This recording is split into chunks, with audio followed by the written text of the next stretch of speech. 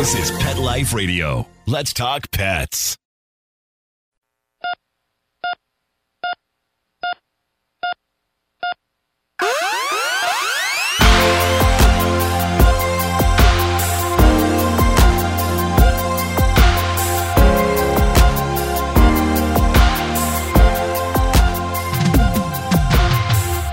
Welcome to ER Vet on Pet Life Radio.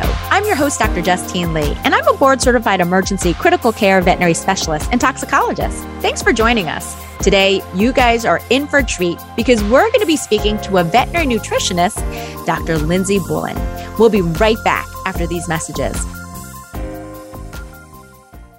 Take a bite out of your competition. Advertise your business with an ad in Pet Life Radio podcasts and radio shows. There is no other pet-related media that is as large and reaches more pet parents and pet lovers than Pet Life Radio.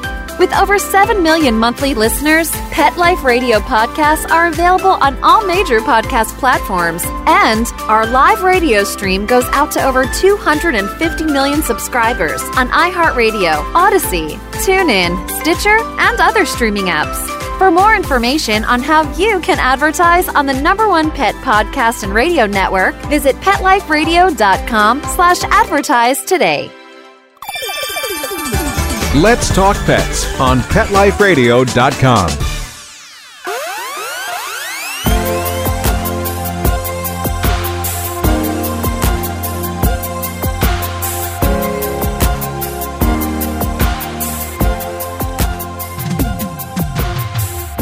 Welcome to ER Vet on Pet Life Radio. Today, you guys have the honor of hearing from Dr. Lindsay Boulin, who is one of just a few veterinary nutritionists out there. Dr. Lindsay, thank you so much for joining us today.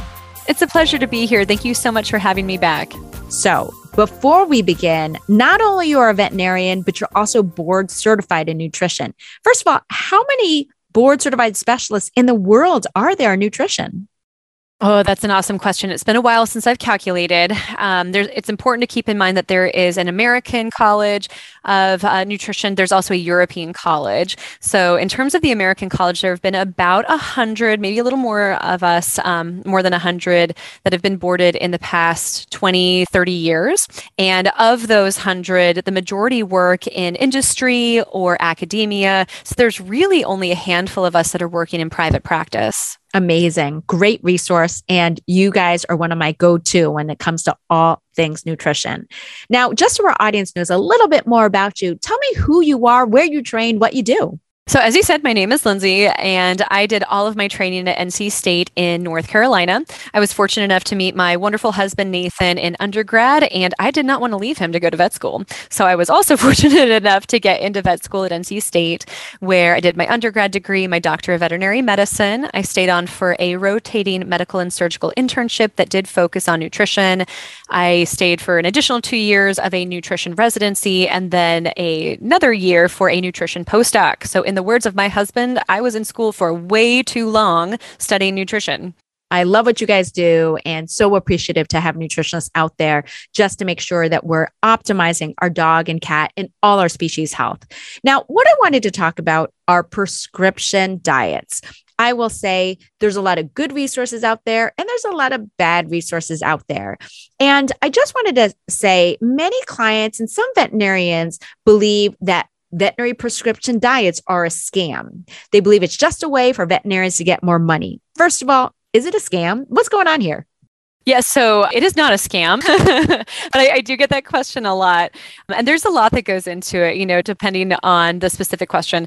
Basically, the actual profit that a veterinarian or a veterinary group gets from prescription diets is tiny. I mean, it's absolutely tiny. Because if we tried to make a profit from the prescriptive diet, it just would not be, affordable or cost effective for clients. And the truth is, it isn't cost effective for many of our clients. So it is not a scam because there is such a poor profit margin.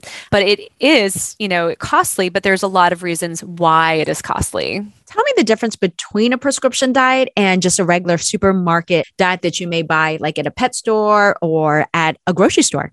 Yeah, that's an awesome question. So A prescriptive diet is going to be available, as it sounds, by prescription only from a veterinarian. So that means that it can't come from a nurse or a technician. It should not be sold without having a pet evaluated. And typically it is prescribed or given to a pet parent because that pet has been diagnosed with something, some disease or some condition. So when we think about foods that we get in grocery stores or in pet superstores like Petco or PetSmart or wherever, one is going to buy their food, those are intended for adult maintenance. Those are intended for, puppy or kitten growth. Those are intended for reproduction. So they are not intended for any pet that has any sort of disease state whatsoever. They are basically considered otherwise healthy and normal.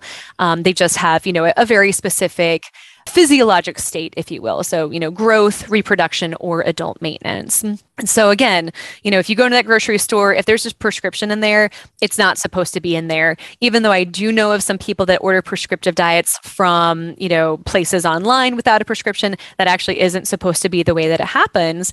And that is because, unless a pet parent has extensive medical training, most of the time our pet parents don't feel comfortable or have the background knowledge to appropriately and accurately diagnose their pets, and then to take it further to appropriately and accurately come up with a medical, nutritional, and sometimes surgical therapy for their pet.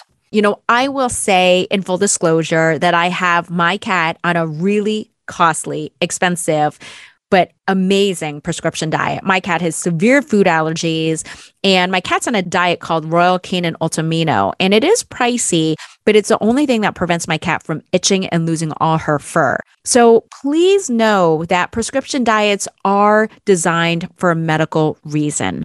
There are really important different types of diets out there. You always want to consult with your veterinarian. When in doubt, if you don't trust your veterinarian, find another veterinarian or go to a credible resource. I always say credible resources end with a .edu or .org, right? So those are the gold standard where you want to go to look for information. But you can always consult with one of the approximately 100 board certified veterinary nutritionists out there. So first of all, what are some resources that pet owners can go to? Do you mind telling me, is there one specifically to find a nutritionist? And can you also tell me about the resources available on VetScoop? Because I know you're part of a group of leading veterinarians who provide real talk resources for pet advice. Absolutely. And I'm so glad you brought VetScoop up. So as you said, VetScoop is an amazing group. The majority of us were volunteering our time to basically provide reliable, accessible, and accurate information for pet parents everywhere. So I do encourage our pet parents to check it out. It's VetScoop, like a scoop of delicious ice cream.com. And on VetScoop, there's a library, there's a blog on all different topics, not just nutrition. It is important for pet parents to keep in mind we're relatively new, so there's always room for more blogs, always room for more, information that we can provide. But that's going to be a really great resource. I love your point where you said if you don't trust your vet, find a new one. Veterinary professionals, whether it's the veterinarian themselves or the nurse or the technician, are going to be wonderful resources, for pet parents everywhere.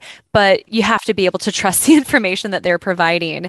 Other really good resources, if you are looking for a board certified nutritionist, such as myself, would be the directory. So acvn.org/directory. That's the American College of Veterinary Nutrition.org/directory. You can find nutritionists all over the country that are, accepting clients and cases right now. Other really good resources are going to be the American Animal Hospital Association, the World Small Animal Veterinary Association, and Pet Nutrition Alliance. Really, really great resources. Thank you so much.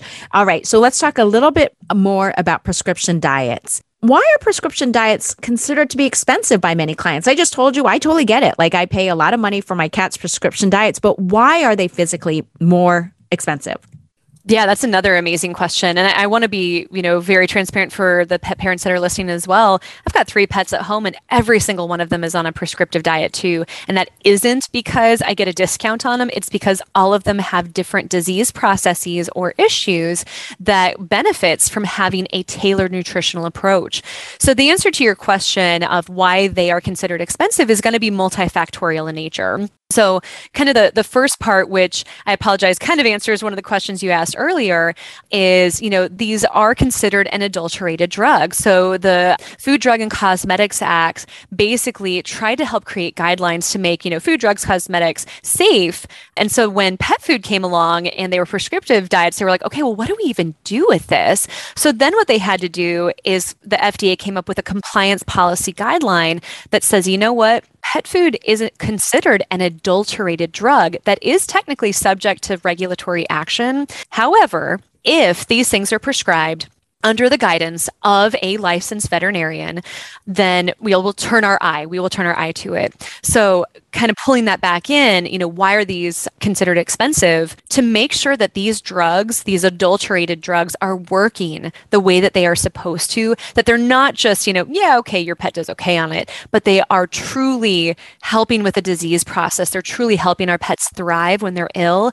That takes a lot of research. It takes a lot of expertise. It takes a lot of testing, and all of those things cost money. So when we think about the PhD nutritionists and the master's nutritionists and the board certified nutritionists such as myself that are working on a single product, and then when we think about quality control measures, such as ingredient testing before it even comes onto the facility site, or pathogen testing to make sure there's no bacteria or, contamination, all of those things cost money to ensure that the products are safe for our pets. And then it has to go a step further to ensure that they work the way that they are supposed to.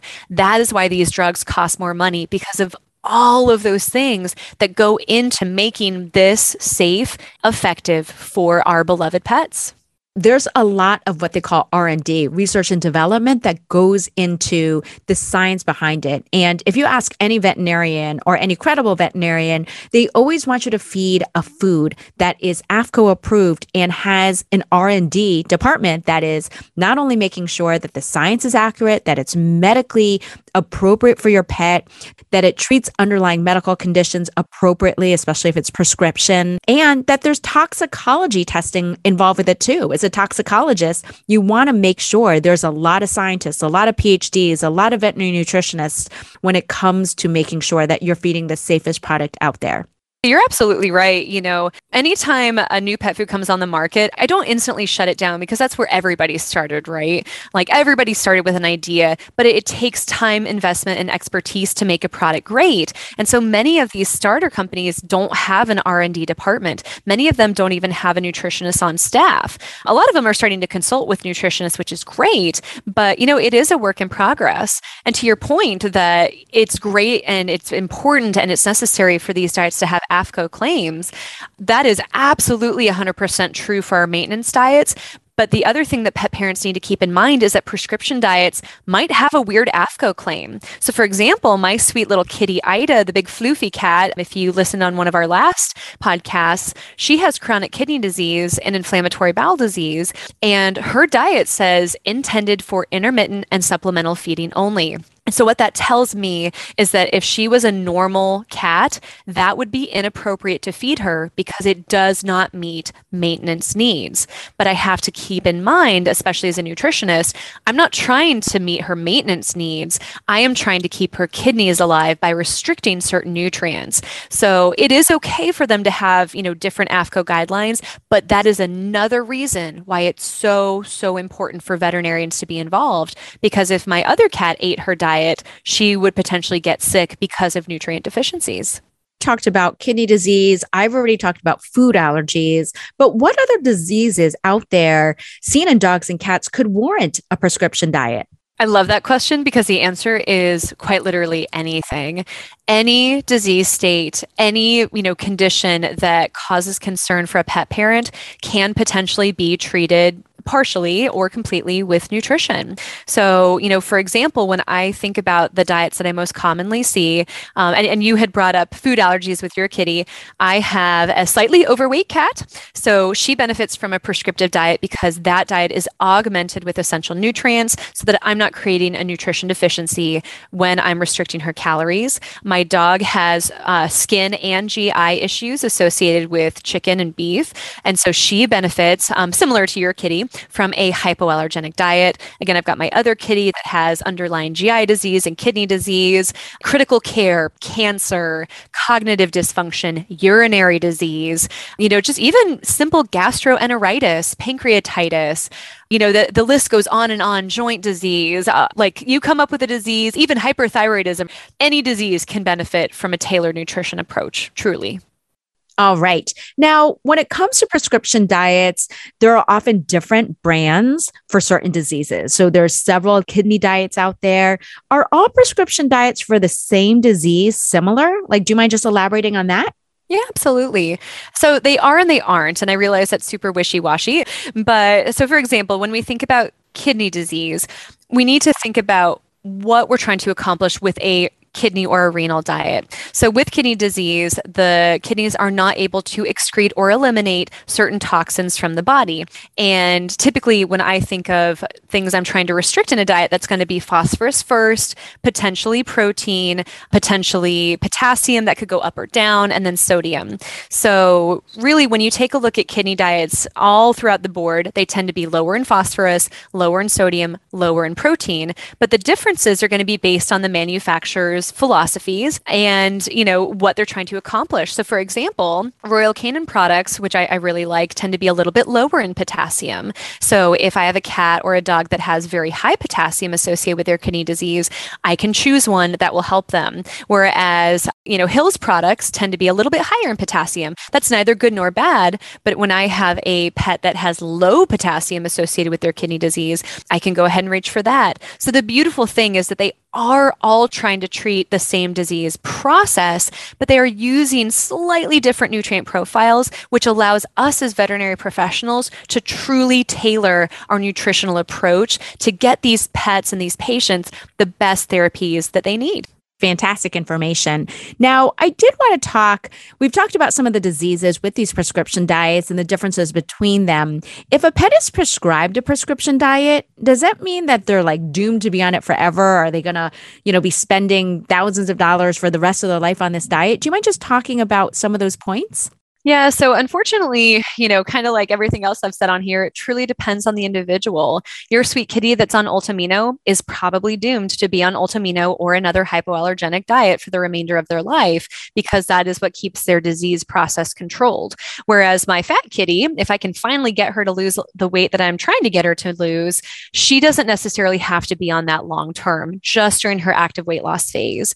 Similarly with gastroenteritis, if it's, just a one-time event, I will probably put a patient or a pet on what is called a highly digestible or a low residue type diet temporarily while their tummy, is settling. And then they can oftentimes be transitioned back to their normal diet. Or if they get pancreatitis and it's a single event because of garbage can gut or whatever it is, they will often benefit from a low-fat diet. And then I might be able to transition them off. So it really, truly depends on what the pet has going on. But, again, kind of pulling my kiddos into it. My one cat with kidney disease, she's doomed to be on that forever. My dog that has food allergies, she's unfortunately doomed to be on that forever. My fat cat, if I can just get her to lose the weight, she's not doomed to be on that forever. We'll continue with this really important topic right after these messages from our sponsors. For those fortunate to have experienced the deep bond and unconditional love of a companion animal, the death that follows can be one of the most difficult and misunderstood losses to go through. Many times, this devastating loss goes unrecognized and trivialized by family and friends, leaving grieving pet parents struggling to find healthy ways to cope with the loss. In And I Love You Still, a thoughtful guide and remembrance journal for healing the loss of a pet, Dr. Julianne Corbin calls attention to the difficulties unique to the loss of a beloved pet and provides an interactive and compassionate guide to help you process your loss and work towards coming to a place of peace and healing. For those interested in journal therapy and looking for a professionally written and compassionate resource to help understand and reconcile the grief associated with the loss of your pet, this book is for you. And I Love You Still, a thoughtful guide and remembrance journal by Julianne Corbin, is now available for purchase on Amazon and other major book retailers. Let's Talk Pets Let's Talk Pets on Pet Life Radio. Pet Life Radio. PetLifeRadio.com.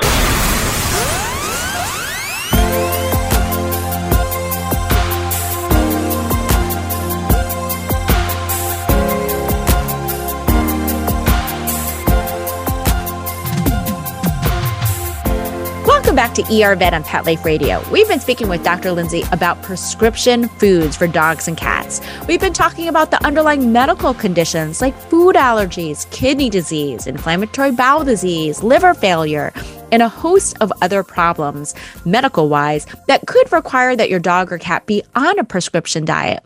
Like we already mentioned, both of us have our pets on some prescription diets, so we get it. But there's a reason, because there's science behind these prescription diets. Now, the next question I had when it came to diets, what if you have a hard time? You were told to feed a prescription diet and your dog or cat just won't eat it. What do you do then? Do you have any hints? So the good news is that for most of the disease processes out there, multiple manufacturers, have their own version of that. So I keep bringing kidney disease in because that's what my cat has. So Royal Canin has their renal support, Hills has their KD line, Purina has their NF line, Blue Buffalo has their K+M. There's a lot of prescriptive options through different manufacturers. So if your pet's stops eating one, there's different flavors, different forms, different protein sources, different, olfactory senses that can help them potentially stay on a therapeutic diet or a prescriptive diet just from a different manufacturer. But if that fails, then there are nutritionists such as myself that can be implemented to create a tailored homemade diet for those pets out there that are no longer willing or able to eat their prescriptive options. I have been secretly hoarding my cat's prescription food because of supply chain. During COVID, it was really hard to get certain types of food. Do you mind just speaking to that? What do we do in that situation? Or what should a pet parent do if their pet's diet is potentially backordered? Yeah, that is unfortunately something that everybody is having to go through. And again, I empathize with pet parents everywhere because I've got three fur kiddos, I should say, that are on prescriptive diets. And almost every single month, it's back ordered and there's a delay. It's incredibly challenging and frustrating. So I think one of the most important things to keep in mind is that it's not the manufacturer's fault. It is frustrating from a pet parent perspective. And it can be really easy for us to lash out at people, especially when we're upset and our resilience is low because the pandemic just won't stop. But being gracious, being patient, that's the only thing, that we can really do in that situation.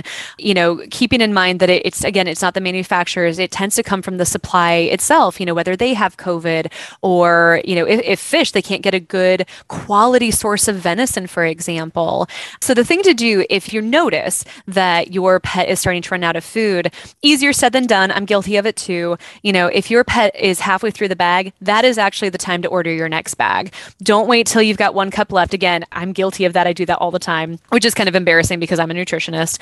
But when you see that you're halfway through, go ahead and place that next order because that gives you the opportunity to place subsequent orders if they get canceled for something that's back ordered. The other thing that you can do, again, is if you notice something is back ordered or you haven't had luck finding it, is to reach out to your veterinarian. They are a wealth of information. And if they don't feel comfortable or that they're qualified, they can refer you to a nutritionist such as myself, and then we can help you find something else. So for example, Hills has multiple KD options. They've got tuna, they've got chicken, they've got beef, they've got lamb, they've got with mobility, without mobility. So just because one is back ordered doesn't mean there is another that's back ordered, and there might be a suitable replacement within that same manufacturer. If not, you might have to look at a different manufacturer, keeping in mind, again, if your pet doesn't get that transition, there could be a little bit of issue.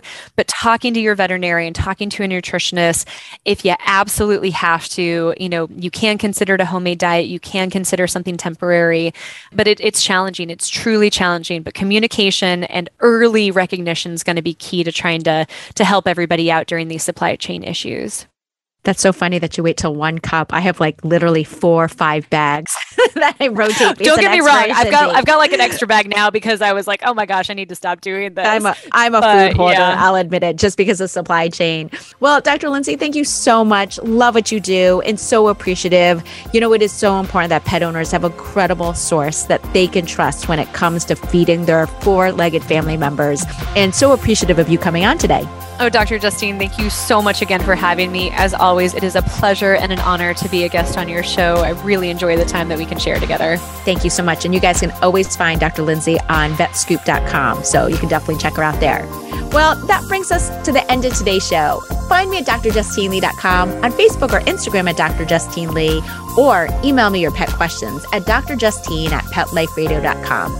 With that, we're out of time. And again, we want to thank board-certified veterinary nutritionist Dr. Lindsay Bullen and Mark Winter, our producer, for making this show possible. Keep your pets healthy, and we'll see you at the next episode.